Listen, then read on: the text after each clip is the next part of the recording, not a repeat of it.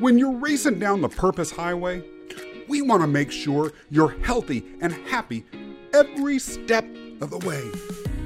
That's why we're proud to partner with It's NOLA, 21st century plant-based healthy granola snack bites made with real ingredients and audacious flavor.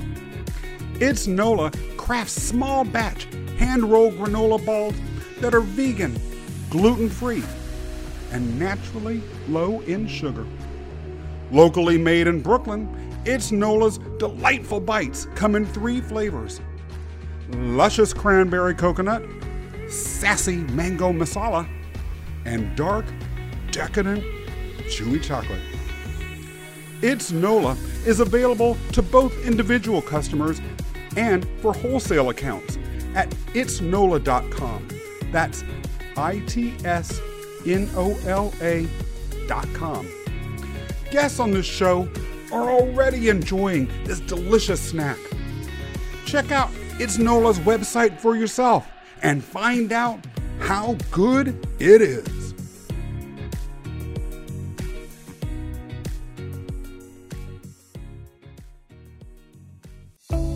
Hello, everybody. It's Scott Mason revving up for another race down the Purpose Highway. If you like what we're doing, be sure to subscribe to the show and give us a positive review on Apple or a nice set of comments on YouTube. We'd really appreciate that.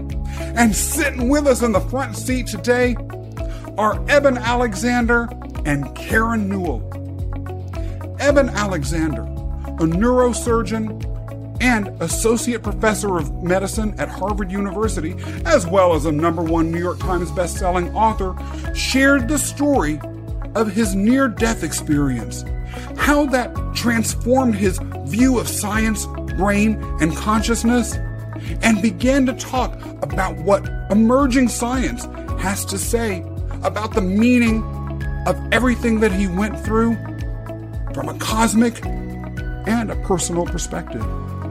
We pick up today as he begins to talk more in depth about what is beneath the tip of the iceberg that his near-death experience was just a part of.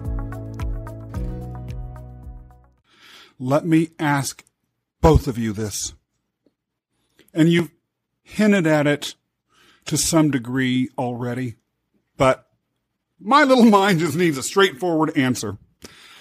What is consciousness? Why do we have it?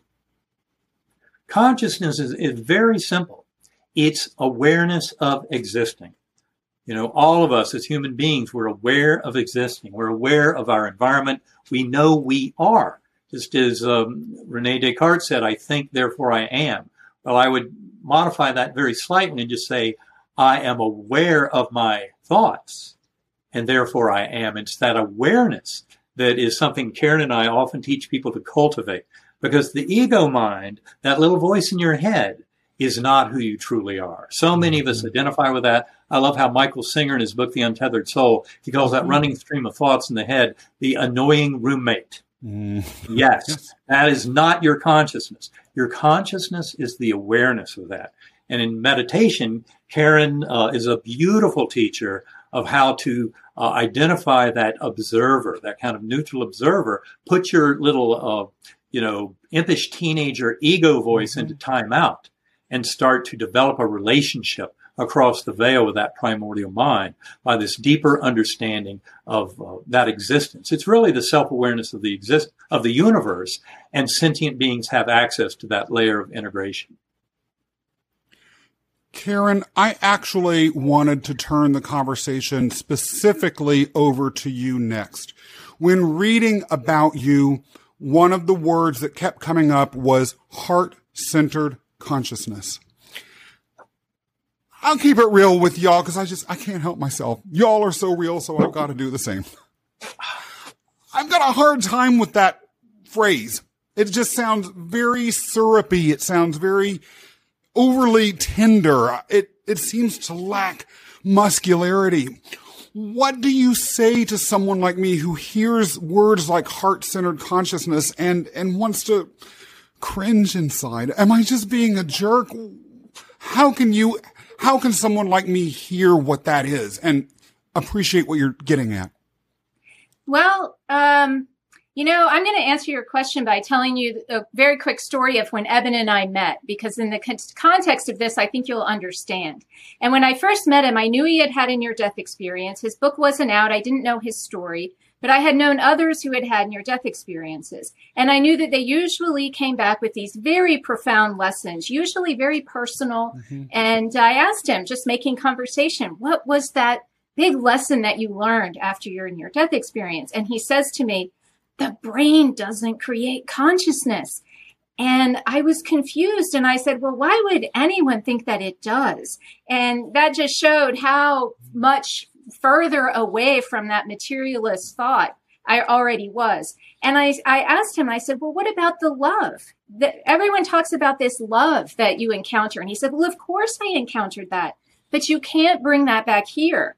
That's for over there. It's so powerful. And I said, well, I've touched that love. I know others who've touched that love. It may not be that intense love that you're talking about because I wasn't there, but I have felt it. And I believe you can bring that into the world. And so he was all up here in his head with everything. And very often when people are, trying to get out of their head, let's say if you're just trying to empty your mind, those thoughts are just coming and coming and coming. And if you want to escape them, it can be very challenging. One way to do that is to move your awareness from your head to your heart. So you kind of move away from that annoying roommate. You move away from the intellectual understanding of all of this, and you move to a more feeling state, a more intuitive understanding of all of this. So heart consciousness, however, whatever that is triggering in anyone who has that sort of reaction, it really just means working from a more intuitive space rather than from an intellectual space. Because as Eben will tell you, that intellect is not always your friend because it's telling you what's right and what's wrong, and it may not be correct. Whereas your intuition, you can open up more to that feeling state of reality and really knowing the truth from how you feel rather than the truth from how you think. And so that's how I would explain heart-centered consciousness. It's just moving more into that feeling space. What is your response to those who hear something like that and say, that's everything that's wrong with this country? Anti-intellectual, intellect is bad, thinking is bad. Intellect is not bad. What we need to find is a balance. And so if you're only intellectual, you're not really experiencing the full of life. And if you're only emotional and heart-centered, you're not experiencing the fullness of life. Mm-hmm. So it's a balance we need to find between, I usually say, between the head and the heart, mm-hmm. between the mind and the heart. And so when Eben always talks about one mind, we're all connected through this one mind. I think naturally we immediately go to our thoughts, how we connect through our thoughts, know what each other's thinking, communicate information to each other. But there's another thing that's going on that's not involving any words, and that is our energetic connection. And it comes through the heart. HeartMath Institute in California has been studying the heart for decades. They found that it naturally emits an electromagnetic field, and it happens to expand and contract based on your emotional state. So if you're in a very joyful state, it's a much more expanded field than if you're in, say, an angry or depressed state. It's a much smaller field.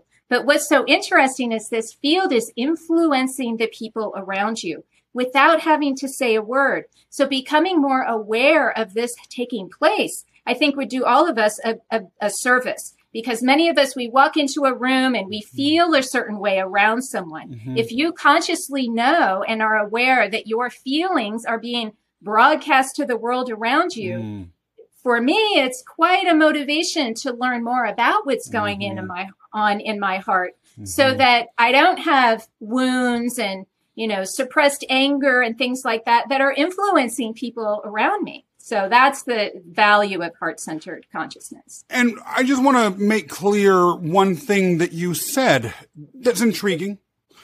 Are you physically talking about the heart, or are you talking about the heart as a metaphor, or both? I'm talking about the electromagnetic field of the heart that can be measured with a device. So this is in the materialist realm. Electromagnetism is within this realm. And so it's the electromagnetic field that's being measured, and that's the field that's being correlated with emotional states. You all have said, we are the universe. We are evolving it. What does that mean? It means, and I'm sure Evan will have something to say too on that, it means that each of us, our thoughts, our emotions, our beliefs, our attitudes, our intentions, all of that is contributing to our unfolding reality. So you can experiment that in your own life. I know I did when I was very young, and it was my brothers who constantly teased me, and I would react very, very nicely from their point of view, but it was infuriating to me. They would say certain words and send me into a frenzy. And finally, I realized that if I I experimented and I started changing my behavior by not reacting to those things they would say. Lo and behold, over time, they stopped teasing me. And I learned as I went through life that if I was in a situation where people weren't maybe behaving in the way I wanted, that I had to change my behavior, my thoughts and attitudes, and that is what would make a difference. And so this can be applied to really anything in your life. You are having an influence on what's going on, whether you realize it or not. And when you combine the totality of all of our individual minds into that one mind, or one heart, as I like to say, one mind, heart, all of that together is contributing to our unfolding reality. Now, we don't understand the mechanism of how it all works. That is something that Evan is just frantically interested in finding. That's the magic for all of the scientists, is what is that mechanism? Yeah. For me, it's experiment in your own life, change your behaviors and attitudes, and see if things around you change. And I know that when I first started spending time on my inner world, as I say, learning how to quiet the mind, how to release suppressed emotional traumas from long ago, once I started to do all of that, my outer world changed in ways I could never have imagined. And so as much as I wanted to change my job, live somewhere else, get out of a relationship, once I started to focus on my inner world, all that seemed to take care of itself. And so getting more aligned with that more authentic purpose of why you're here, and not your job or your, what you're doing in this world, but how are you being in this world? That is where we can really start to make a difference. But I think you probably have something to say on how it all works. Oh, well, I would add, I'm absolutely fascinated by mechanism. I mean, to me, getting deeply into quantum physics, and especially as they're applied to the ion channels and synaptic clefts of neurons in the brain, I'm convinced that there are some great and beautiful secrets there about how this world works. But it has to do with identifying the exact mechanism of this kind of top-down causal principle of organization. And I believe that the scientific pursuit can make a lot of progress on that over the next decade or so.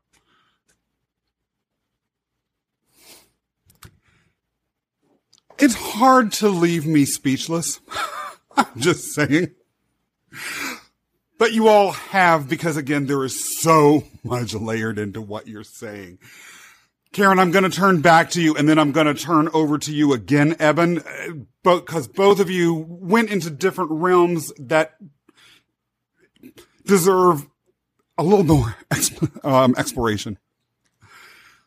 Karen, what you're saying about changing and refocusing your inner world and seeing outcomes in the outer world is something I will say really speaks to me. One of my foundational stories, and this is something I would tell anyone, was that for many, many years of my life, perhaps as an attorney and an executive, it would be understandable that this would happen. I was purely concerned with material achievement. That was my drive. And it wasn't until a cascading series of events occurred in my life that almost against my own will, I was forced to shift my focus to service, to what I'm here for, to attuning myself to why a larger font of power somewhere out there had given me what it had. And one of the weird things is things in my life did shift. If I had told myself that I would be having this conversation and relating to those specific things that you had said 20 years ago, I would have laughed at myself and called myself a complete idiot and a joke. I would have. Yeah. And I am curious as to whether you encounter any other people who might have been that way or gone on a similar journey on your life. And if you think that this is a movement that's growing, or is it retracting? Is it something that you think will be outside of a small spiritual or heart-centered community, begin to move out into the mainstream? What are your thoughts about some of that? Eben, I'm getting to you next. I sure would like to see it move more into the mainstream. It's tricky though, because as you say, so many people like yourself, you start to hear of these concepts and you just shut down. And so the goal really is to reach that mainstream audience. But there's so many people out there who have had interesting experiences. Maybe they, had a dream about their father who had died, who gave them this very important information that they wouldn't have known otherwise. Maybe it was a situation where when they meet someone, they feel like they've known them before. What is that all about? Mm-hmm. These kind of experiences that happen all the time can be explained by the idea that our consciousness is fundamental, that our awareness is eternal, and that we come back again and again. And so this all sounds fantastical, but one key to this is the evidence that our awareness continues beyond death. If that awareness can be embedded into our world, no religious ideas involved with that, nothing about God, nothing that's really threatening beyond the idea that our awareness continues. I believe that once people realize how critical that awareness is, that they will begin to understand the importance of it. And so all those people who've had these kind of experiences, whether in meditation or, during a dream or what have you, they'll be validated and they'll realize, oh my gosh, my experience was real. There's a study out there that something like 35% of people or something like that have had these kind of experiences, but a huge majority of them won't talk about them precisely for the kinds of reasons you're bringing up, because they'll be ridiculed, because they'll be told it was a hallucination. We have evidence these are not hallucinations. And so this is what we hope will start to bring the world around to realize how important it is to pay attention to that awareness.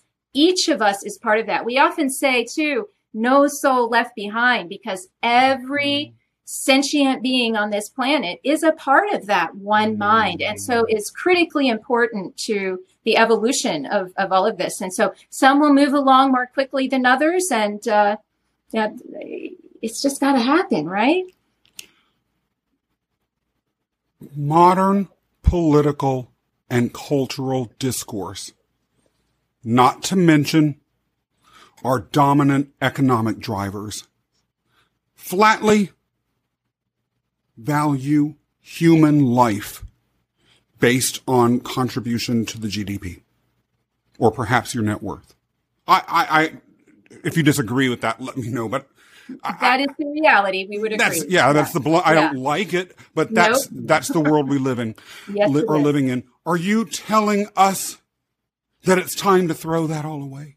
Yes, we are. Yeah, there's time to throw a lot of it away. Yeah, I mean, the focus really should be on helping each other. It's not on profit. This is on people's lives improving. And all of us can contribute to improving the lives of all of our fellow citizens. So this is really just a shift of focus and putting a priority on some of those deepest lessons of profound journeys, spontaneous epiphanies, near-death experiences, what have you, that show us this much bigger reality, one in which we're all truly connected and responsible for each other. And it gets very practical, because if we come back if our awareness continues and we find ourselves back here on Earth, potentially in a different body, that's part of this, the reincarnation concept, we might want to take a little better care of our planet. Once that realization really sets in, we might want to be more conscious about climate change and being certain, lots of people talk about how we need to, address climate change so that future generations can enjoy Earth. What if those future generations are us, right? It's a little more personal of meaning when you think you're the one who's going to come back to this world. And you probably want to leave it in a better place than you left it. And I think it really will shift how we think. You know how when you go camping, you go into a national park, right? You leave no trace. You bring everything out. We haven't done a very good job of that here on this planet. There are traces of humans all over this planet, trash and plastics and so all of this might be not to mention, global climate change through corporate greed, addiction to fossil fuels. These are all very important considerations for the future of our planet.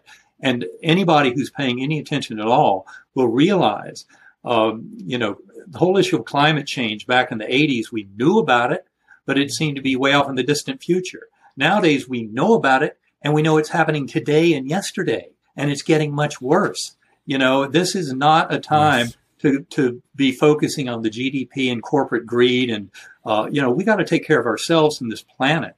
So we will have this beautiful gift of a planet for our descendants. And as Karen says, once you read the NDE literature, say at uvadops.org, start reading some of the literature on that, you realize it's inevitable that reincarnation is true. Or you can read our paper when it's finished. You can read our paper when it's done. We talk about some of this in Living in a Mindful Universe, but the reality is, yes, there are aspects of our awareness today in these bodies today that will be living 100 and 200 years from now in other bodies, experiencing whatever we have left this world with. So we need to take responsibility now. That is,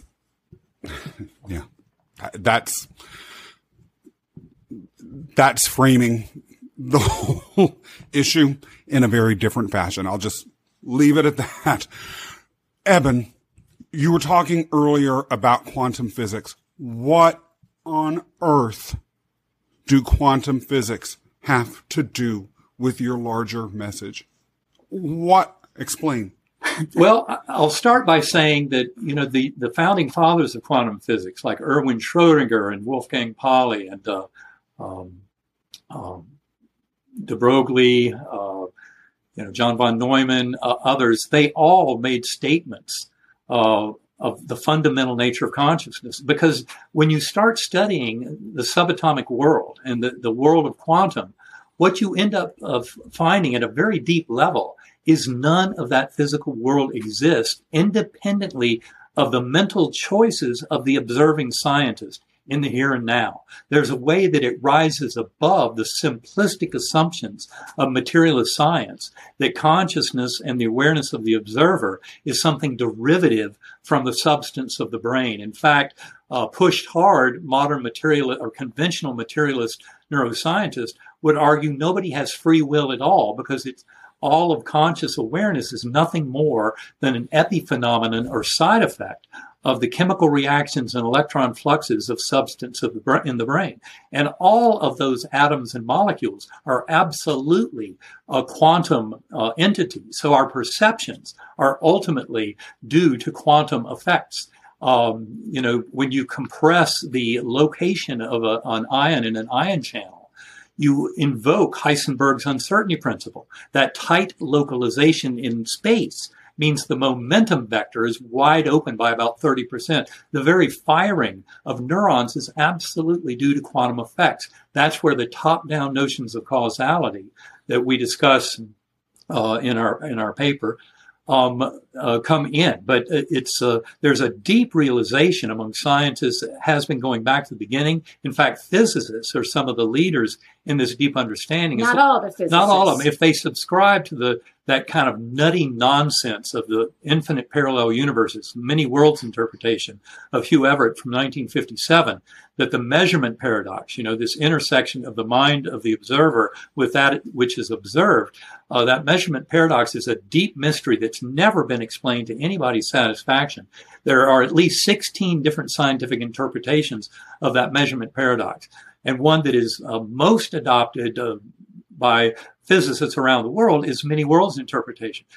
But we don't seem to live in a world of infinite parallel universes where every junction point in time and space branches into a new universe. That's what that model has to do to try and accommodate the findings of quantum physics. But it turns out that there's a much more facile way to interpret the findings of quantum physics, known as objective idealism, where you come to an agreement about the existence of mind, and that mind, the whole world, is nothing more than something generated within that mental layer of the universe. And that is where all of this opens up tremendously. Quantum physics is totally crucial to understanding this because, for one thing, it shows us the kind of fictional nature of the physical world around us that we all seem to agree exists out there. And yet one of the most fundamental findings of quantum physics is that there is no agreed upon physical world existing out there independently of the mind of the observer. We tie all this together in Living in a Mindful Universe, and we go even further in some of our current discussions. But quantum physics is essential to a deeper understanding of the nature of reality. I have to ask, hearing all of that too, then, what is the brain? What is the brain? The brain is an amazing device. It has, 100 billion neurons, each one with 10,000 connections. When you do the math, it turns out that the number of states of that computer, considering all the ion channels and synaptic clefts, is more than the number of atoms in the known universe. That's why the brain can serve as such a beautiful filter for allowing certain quantum states of conscious expression. So the brain is not the creator of consciousness, but it serves as a filter. It's not even the repository of memory. That's one of the biggest nails in the coffin of conventional neuroscience, that we pretend that the brain is the storage place for memories. It is not. And that is something we go into in Living in a Mindful Universe. That's what helps take us to the next level. The brain is a filter that obtains experience and memory from basically a layer called the quantum hologram. It's an information layer of the universe. And that's where our consciousness truly resides. But it's all an extraordinary kind of vision of reality. But as I said, the scientific community is far along the pathway of being fully on board with this. If you want to find out more about everything I'm talking about now, you can read our book. You can go to GalileoCommission.org. For the really brave of heart out there who really want to dive in deep and get one of the ultimate scientific texts on this, I would send you to the writings of Ed Kelly. He's one of the leading researchers at UVA, and he's written Irreducible Mind. Irreducible Mind, his first book, second book, Beyond Physicalism, and then one from a few months ago, Consciousness Unbound. Those three books alone will absolutely rock your world. They are the scientific evidence of where we're headed into the future. It has everything to do with the brain-mind relationship and a deeper understanding of the nature of reality. The good news for human beings is this understanding of science will unite us with the world of spirituality with a deep lesson of oneness, connectedness, and the infinite healing power of love. And that is a profound scientific principle that applies to what I would say is the most important revolution in human thinking in our modern history, modern being the last 5,000 years. This is a world-changing development. It's led by the tip of the spear of experiences like NDEs and other spiritual experiences, but they show us a much grander vision of who we are and what this universe is all about. That's why this discussion is so crucial to get out to the world.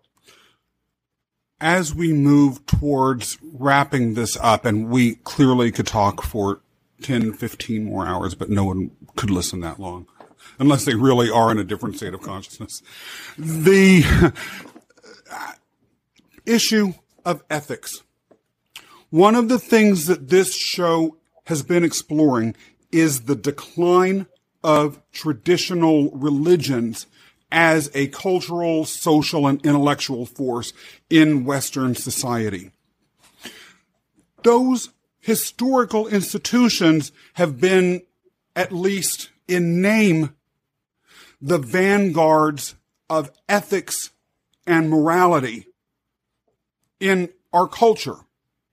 With them gone, and the emergence of alternative views of consciousness and spirit, how do you frame ethics? Well, first of all, I don't think religions are necessarily going to be gone, but they may need to revise, how they present their dogmatic teachings and so on. They'll be revised. But this idea of the golden rule, I think, is incredibly useful. And as Eben says, it's embedded into the fabric of the universe through that life review, where you actually feel the feelings of others in events where maybe you hurt their feelings. You need to feel that hurt back. Maybe you made them feel very, very good. You'll feel that love back. And when this understanding is a secular understanding. It's in the world of business. This idea of the golden rule is in every single religious tradition out there. They have some way of saying that. This is where I think we'll find our ethics, because it really is embedded in what we're talking about. If we're all part of one mind, then when we're hurting another, we're hurting ourselves. And so that ethics can come out of this way of thinking, because if we are integrally connected like that in this worldview, we must take care of each other. Wow. What is your prophecy for the future? Well, I don't do prophecy. Well, all I can say is I'm very optimistic about where the world is headed. And I'm optimistic because of what I know about the scientific nature of the brain-mind relationship, of this tremendous revolution that is inspired by quantum physics, neuroscience, philosophy of mind, by all the parapsychological evidence of non-local consciousness. I mean, there's a tremendous amount of scientific rigor that goes into this understanding. You were talking a little while ago about, kind of the intellectual side of this world and how important it is. Well, yes, if you want to be intellectually responsible, you realize that materialism and the false, bleak and paltry fiction it presents about, one incarnation and bodily death being the end of existence is false. And it's very crucial for this world to wake up to the much bigger lessons that are offered by this. And as Karen said, this is not really about the end of religion. In fact, when you think about it, so much of this modern science of consciousness, in many ways, supports the reality of religion, because some of it, at the deepest meditative traditions, I would say, because any of the superficial dogma and kind of scripture that controls people and is not truly part of the original teachings of the prophets, I think gets away from the oneness, the love, the compassion, the mercy that all of those prophets taught so passionately. And that is really something that if you could bring those back into religion in full force, and I will confess, most of my experiences in the Methodist Church and in the Episcopal Church were really ones of loving and taking care of people and taking care of the least, the last, and the lost. I know other, people in religious practice around the world maybe are not so kind of loving and compassionate for others. But essentially, this is the deepest lesson of NDEs. In fact, there's a book by a friend of ours, Christopher Koppes, Coppes. He is Dutch. He wrote a beautiful book called The Essence of Religions. It's based on his work as a near-death experiencer, knowing the deep truths that we portray about near-death experiences. And what he does is he talks about all the major religions and how at the core of their teachings, at the core of their prayer and practice of love and oneness and connection and caring for others, is a deep truth that is supported fully by near-death experiences. But he also goes through the religions and he identifies which of each fit the NDE model. Wow. And it's really interesting because they all seem to have a piece of it. Yeah. Yeah. And yet what we're saying is the NDEs are kind of the tip of the spear. They bring this incredible body of knowledge and understanding about the bigger spiritual reality of this universe that is absolutely unifying. And when you realize it has a scientific basis, in fact, the only way forward for science to understand quantum physics is a full-blown understanding of objective idealism and how this top-down causality works in the universe. Karen, you said you have 2 prophecies. We want to hear them. What I said was I don't do prophecies. Oh, then I totally misheard. I think I wanted to hear 2 prophecies. Yeah. But I do have, I do have this hope. And that is that this idea of love, you kind of said, heart consciousness, blah, blah. But so many of us will say things like, well, love is all there is. And love is the most important thing. And so many times, especially in a hardship or when you lose a loved one or you're on your own deathbed, that's when that love, or when a baby's born, that's when that love really comes forth. But if love is the most important thing, and you look around our world, it doesn't seem like we've really, truly integrated the most important thing into our daily kind of society. And so I imagine a world where everyone understands how to kind of feel into their heart and consciously understand what's being broadcast to the world around them and really make an effort to feel that kind of loving energy in their hearts, because it influences the people around you. So if you can imagine a world where every doctor and healthcare worker, when they're helping you,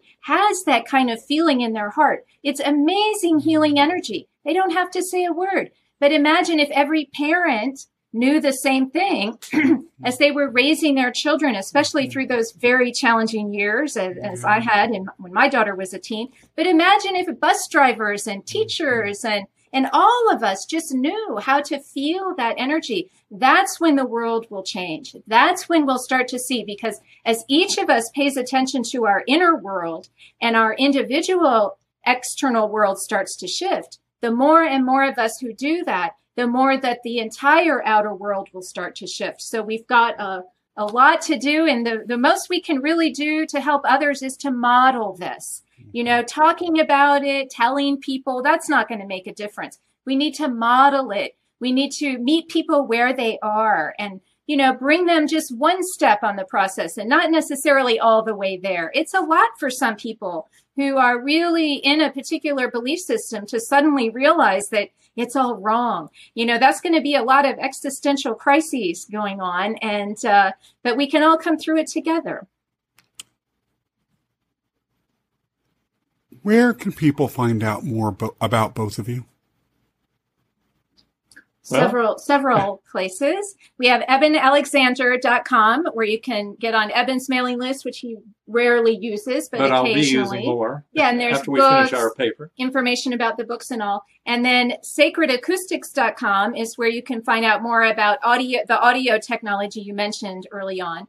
But UnitedInHopeAndHealing.com is a website that Eben and I set up in early 2020, when the COVID pandemic shutdowns were just beginning and all of our travel was canceled. We began a webinar series where all of the people we normally would have seen on our travels joined us. Every other week, we had a different guest. All of that is archived, and we have amazing conversations about all of these topics with researchers, with experiencers, with people who really know this field of interest about past life memories and near-death experience and so on. Shared death experience, all kinds of things. So UnitedInHopeAndHealing.com is where you can register. It's all free, and you can have access to all those archives. And that's where you'll hear about anything in the future we might be working on. Love it. Eben and Karen, it has been great taking a ride with you today. Thank you so much for joining us. And for everyone tuning in, if you like this episode, please be sure to subscribe and leave a review on Apple or a comment on YouTube. And see you next time for another trip down the Purpose Highway. When you're racing down the Purpose Highway, we want to make sure you're healthy and happy every step of the way. That's why we're proud to partner with It's NOLA, 21st century plant-based healthy granola snack bites made with real ingredients and audacious flavor. It's Nola crafts small batch hand-rolled granola balls that are vegan, gluten-free, and naturally low in sugar. Locally made in Brooklyn, It's Nola's delightful bites come in 3 flavors: luscious cranberry coconut, sassy mango masala, and dark, decadent, chewy chocolate. It's Nola is available to both individual customers and for wholesale accounts at itsnola.com. That's ITSNOLA.com. Guests on this show are already enjoying this delicious snack. Check out It's Nola's website for yourself and find out how good it is.